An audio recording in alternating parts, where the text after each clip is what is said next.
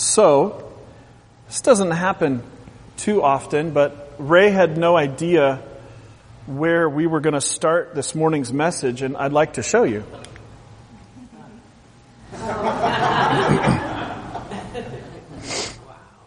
So, maybe this is for somebody today.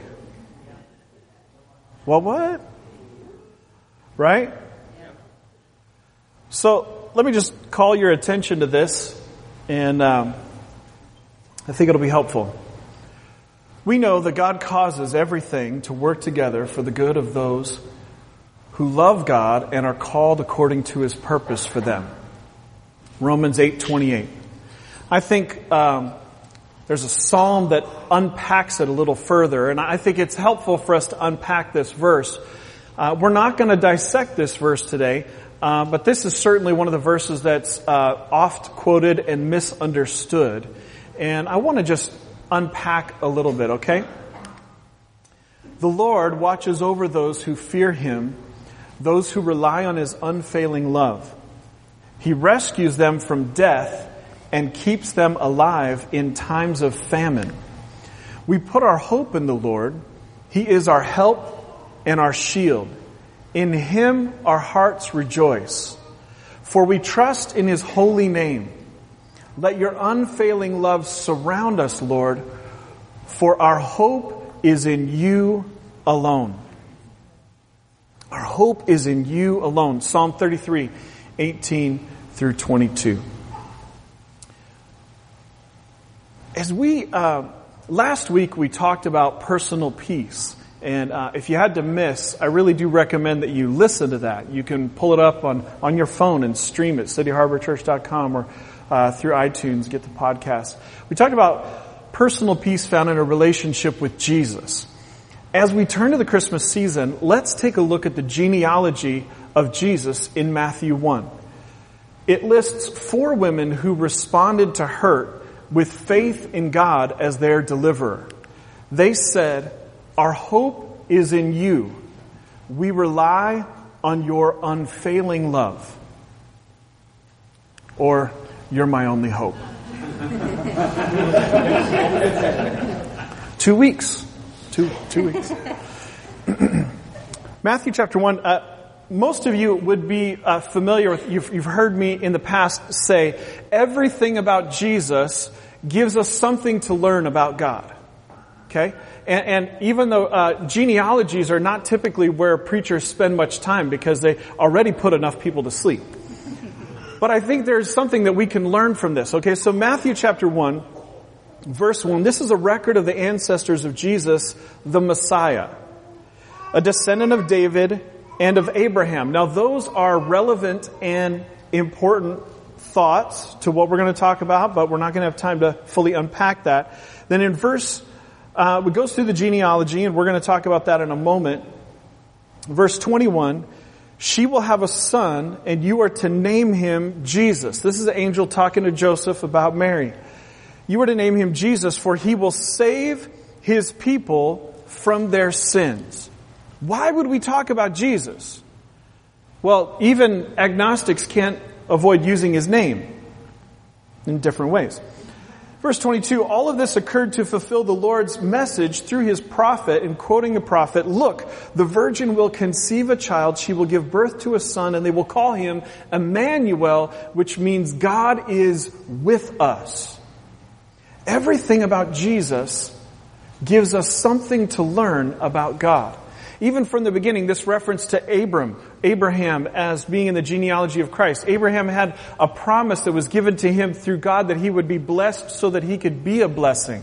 And you can pray that, "Lord, bless me that I could be a blessing to others." That's called appropriating the Abrahamic covenant. Or, hey, Abraham got a promise, I want that promise for my life. Blessed to be a blessing. And in the past, we've talked about, in Abram's story, we have the story of Hagar. We're going to talk about the story of a few women today. We can't really pass that up because it was Hagar who said, the angel came to her and said, "The Lord has heard your cry." And she's the one that called the name Yahweh Elohim, or Jehovah El Roi, the God who sees me. She said, "It is God who truly sees me. Have I truly seen the God who sees me?" Genesis 16:31. We've talked about her before. That's relevant. And this genealogy is bookended with Mary.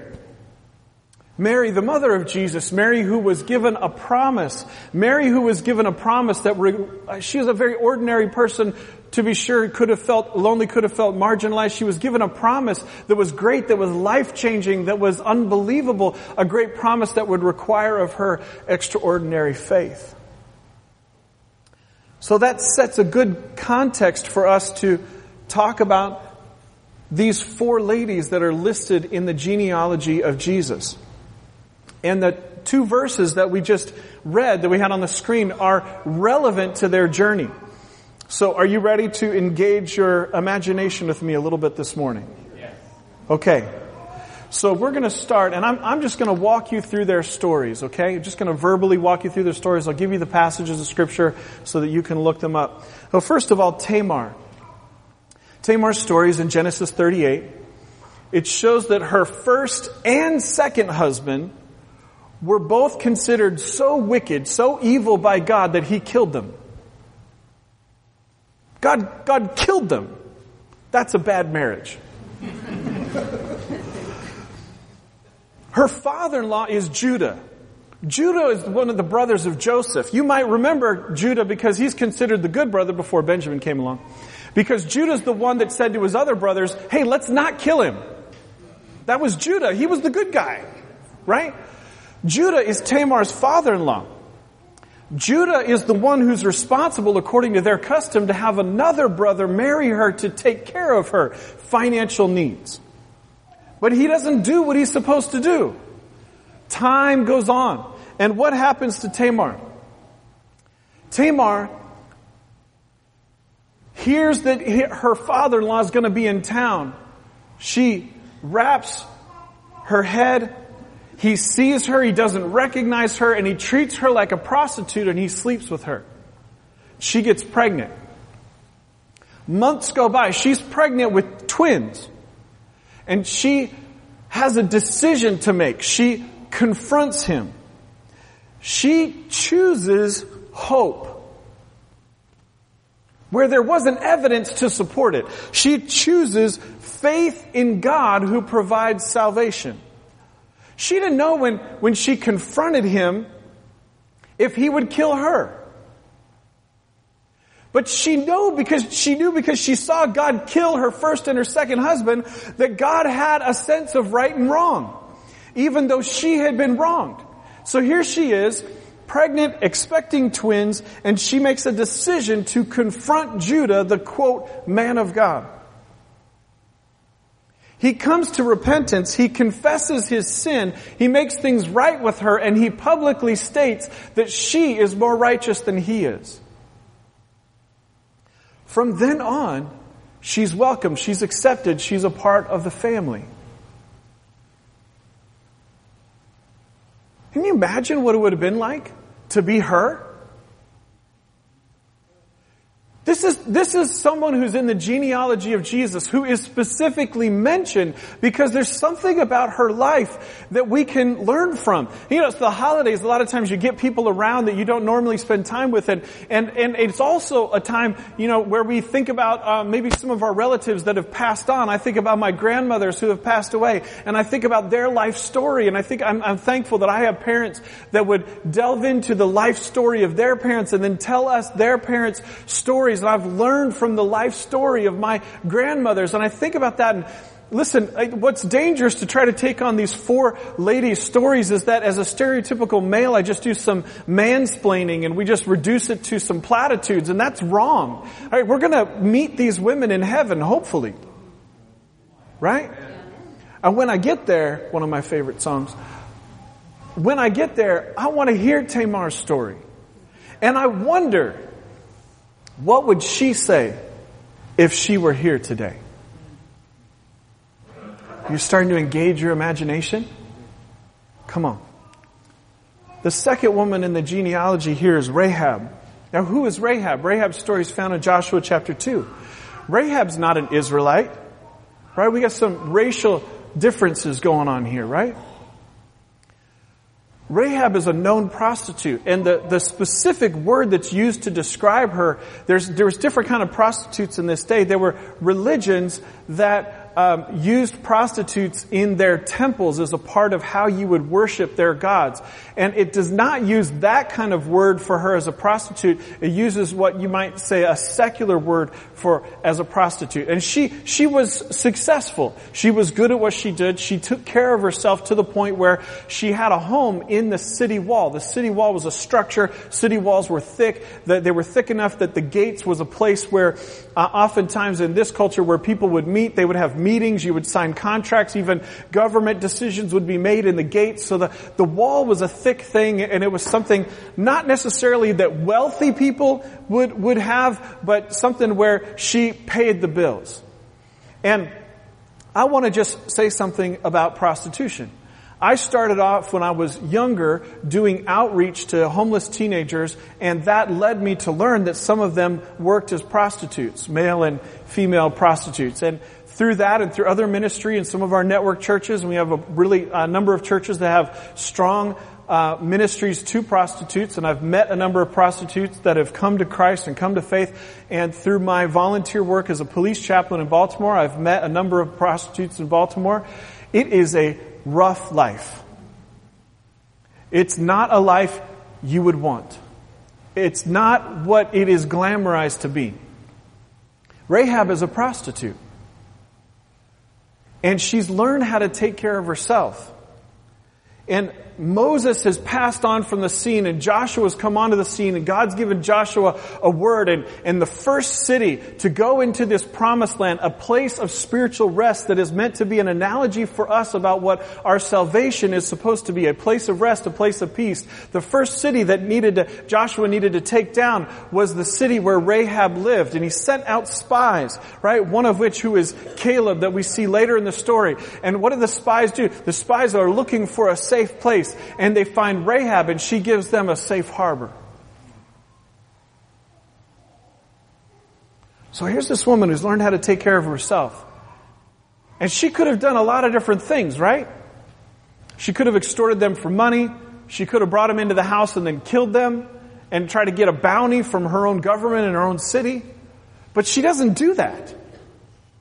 She gives them the information that they needed to understand that God had already delivered this city to them. She was aware of a spiritual reality that they were not aware of, because she told them, listen, people in this city are afraid of you. They know that you serve the one true living God. They know that God has already delivered this city into your hands.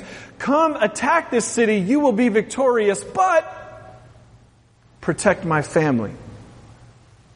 Just like Tamar, she had to stand up, she had to make a decision, she had to ask for the safety of her family.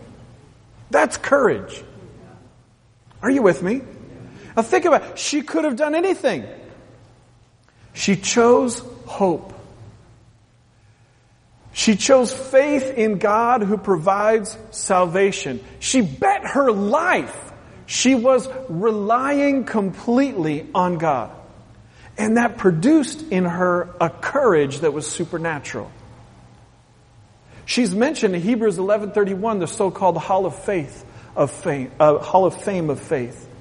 She's mentioned that it was her faith, her survival, literally that the fact that she survived was a credit to her faith. And then she's welcomed into the family, and she's in the genealogy of Jesus. Third, Ruth. The story of Ruth, well, you can find that in the book of Ruth. It's in there. You can look for it in the table of contents. Ruth's story that we get actually starts with another Israelite man who left God's land when times were tough. Took his wife, took his 2 sons, and he took them to a place, to a geographic location where they could marry women that they were forbidden to marry. And that included Ruth. They get married at 10 years, so Ruth is married to one of these sons for 10 years. And what happens? 10 years later, the dad and the 2 sons, all 3 of them die, leaving Ruth, her sister-in-law, and her mother-in-law, Naomi, without provision. There's nobody there to pay the bills. Her mother-in-law, Naomi, says, listen, I'm going to go back. I'm going to go back to my hometown. You stay here with your family. She's trying to look out for her, but she doesn't know what's going to happen. But remember, Ruth married into this interracial marriage. In that culture, she's probably not going to be accepted back with her own people, but Naomi doesn't know what to do. She knows that she's not going to be accepted back with her hometown either. She says, you need to stay. Ruth has a choice. She has a choice. She says, I will follow you where you go. Your God will be my God. She chooses hope. She chooses faith in a God she doesn't know. She chooses faith in God who provides salvation. She bets her life. She's relying on God, and it produces in her a courage. She goes back. We see the story of the love story of Ruth and Boaz. A good family friend of ours wrote a Broadway-worthy musical about it, Under His Wings. It's wonderful. She chooses to go to a place where she would be an outcast, and that's where God brings a family redeemer in Boaz. Boaz takes up the responsibility that was neglected by somebody else. And that's in Ruth chapter 4, verse 12, we get this verse. May the Lord give you descendants by this young woman who will be like those of our ancestor Perez, the son of Tamar and Judah. See, the people of God were seeing this theme that was being woven. Perez is a really important person we don't have time to talk about today, but who was a type of Christ. And Perez had a story in his life, and he was the son of Tamar. And when Ruth has a son, the promise, what's spoken over to her, is that her son would be like Perez. And then they're listed in the genealogy of Jesus through Boaz. Boaz, a type of Christ, a kinsman redeemer, a family redeemer. There's a connection there that people recognized. There's something that we can learn from this. Fourth, Bathsheba. How do you tell this story in a few minutes? 2 Samuel chapter 11, 1 Chronicles chapter 20 is where we see her story start. What do we see? We see King David. Conquest has been happened. The defending of the kingdom has happened. He sends Joab, his military leader, to go and do his job. He sends Joab to go do his job. He sees Bathsheba. He sends for her. He sleeps with her. She becomes pregnant. She sends word to him. So what does King David do? He attempts to cover up the affair. He sends for her husband, Uriah the Hittite, to come back from the battlefront, tries to get him drunk multiple times so that he would go home and sleep with his wife so that it would look like it was his baby that she was carrying. That doesn't work because Uriah, a Hittite who's not an Israelite, another racial divide that we got here, another multiracial marriage, right? We got going on here because Bathsheba was an Israelite, so that's going on, but Uriah is righteous. And so David has to conspire for his murder. So King David commits murder to cover up his affair. The prophet Nathan confronts King David about his sins. And King David repents, as we see in Psalm 51.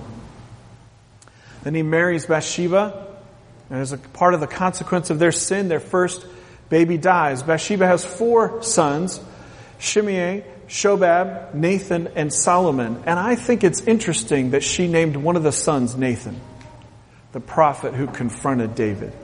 They had this long-term relationship with the prophet Nathan. That's kind of unusual. A lot of people like to run away from the prophet who confronts them with their sin. So the firstborn dies and Solomon comes along. And again, Bathsheba has to choose hope. In confronting, in her actions, she has to choose hope. She's got to choose faith in God who provides salvation. She's got to choose to bet her life on God, to rely on God. And her making those decisions produces courage in her that is life-changing, that comes in handy because later on, one of David's other sons, Adonijah, is declaring himself king and is becoming a threat to Bathsheba and her son Solomon. And so Bathsheba has to go to David and again ask him to be righteous and to do what he had promised to do, which he had previously promised to make Solomon king. Bathsheba has to stand up for what's right. Now, we focused on their courage because I don't want there to be even a hint of you to feel like me talking about the difficulties of their life makes them a victim. You hear me? But let's talk about the reality of their life for a moment. These are women who suffered men making bad decisions, making mistakes. I'm not going to ask if that sounds familiar. I've been married 20 years. I've made some mistakes. These are women who suffered men making mistakes, disobeying God, literally disobeying God. In some cases, men were so wicked that God killed them. The same God who Peter wrote is not willing that any should perish. And yet these women said, your God will be my God. That sounds just as crazy as the verse we started with, which God will work out all things for good. They chose to look past the broken men in their life and see a loving, faithful God. Most of them experienced shame, abandonment, being looked at, talked about as the other woman, that girl. You remember who we're talking about here, right? Illegitimate children, prostitution. And I want to come to this point. We need to recognize that other people, particularly men, did not see them as valuable. Other people did not see them as deserving of equal rights. Men and women both treated these women in that way. Other people did not see these women as worthy of love and respect. And I pose the question to you today, were they less than? No. No, God's created every human in His image, whether they realize it or not. Is God the God of the good-looking, the popular, and the privileged? Oh, heck no. He's the God of all. Right? So, let's come back. Each one was seen choosing hope, choosing faith in God who provides salvation, and relying on God. Are those lessons we can take away? Yeah. Let's come back to these verses because I think they apply to these women and they apply to us. We know that God causes everything to work together for the good of those who love God and are called according to His purpose for them. Do you think that they would have liked to have heard those words? Yeah. The Lord, and I don't have time today, but I think you could, in your Bible, do a grammatical breakdown of this passage. Break down the action words, circle the God words, circle the you words, and really break down this passage. It would be helpful for you to take away lessons from the lives of these four ladies and apply it to us as we look to Jesus and Christmas and hope, and how hope actually works in the real world with the real stuff we deal with. The Lord watches over those who fear Him. Now we got to unpack that fear word. That's a specific word that it refers to a constant awareness of, a respect for, a submission to, and a constant awareness of. That's what that word means. The Lord watches over those who fear Him. So those who rely on, and that's a really important word, and because what can happen is life can go good enough that we stop relying on God. Where our functional relationship is that the name that's on that paycheck, That's the one that makes me feel comfortable. Do I count on God more than Chinese food? See, here's the thing with Chinese food. Like, I know what I'm going to get, what it's going to smell like, what it's going to taste like, and when it's going to arrive. Do I have the same kind of relationship with a living God? Will I bank on Him? Will I rely on Him? He rescues them, action words. He rescues them from death and keeps them alive in times of famine. Did we see that in these stories? We put our hope in the Lord. You're my only hope. He is our help and our shield. In Him our hearts rejoice, for we trust in His holy name. Let your unfailing love surround us, Lord, for our hope is in You alone. I want to do a callback to the series we just finished with these lessons we can take away from it. First, from Life's Healing Choices, God never wastes a hurt.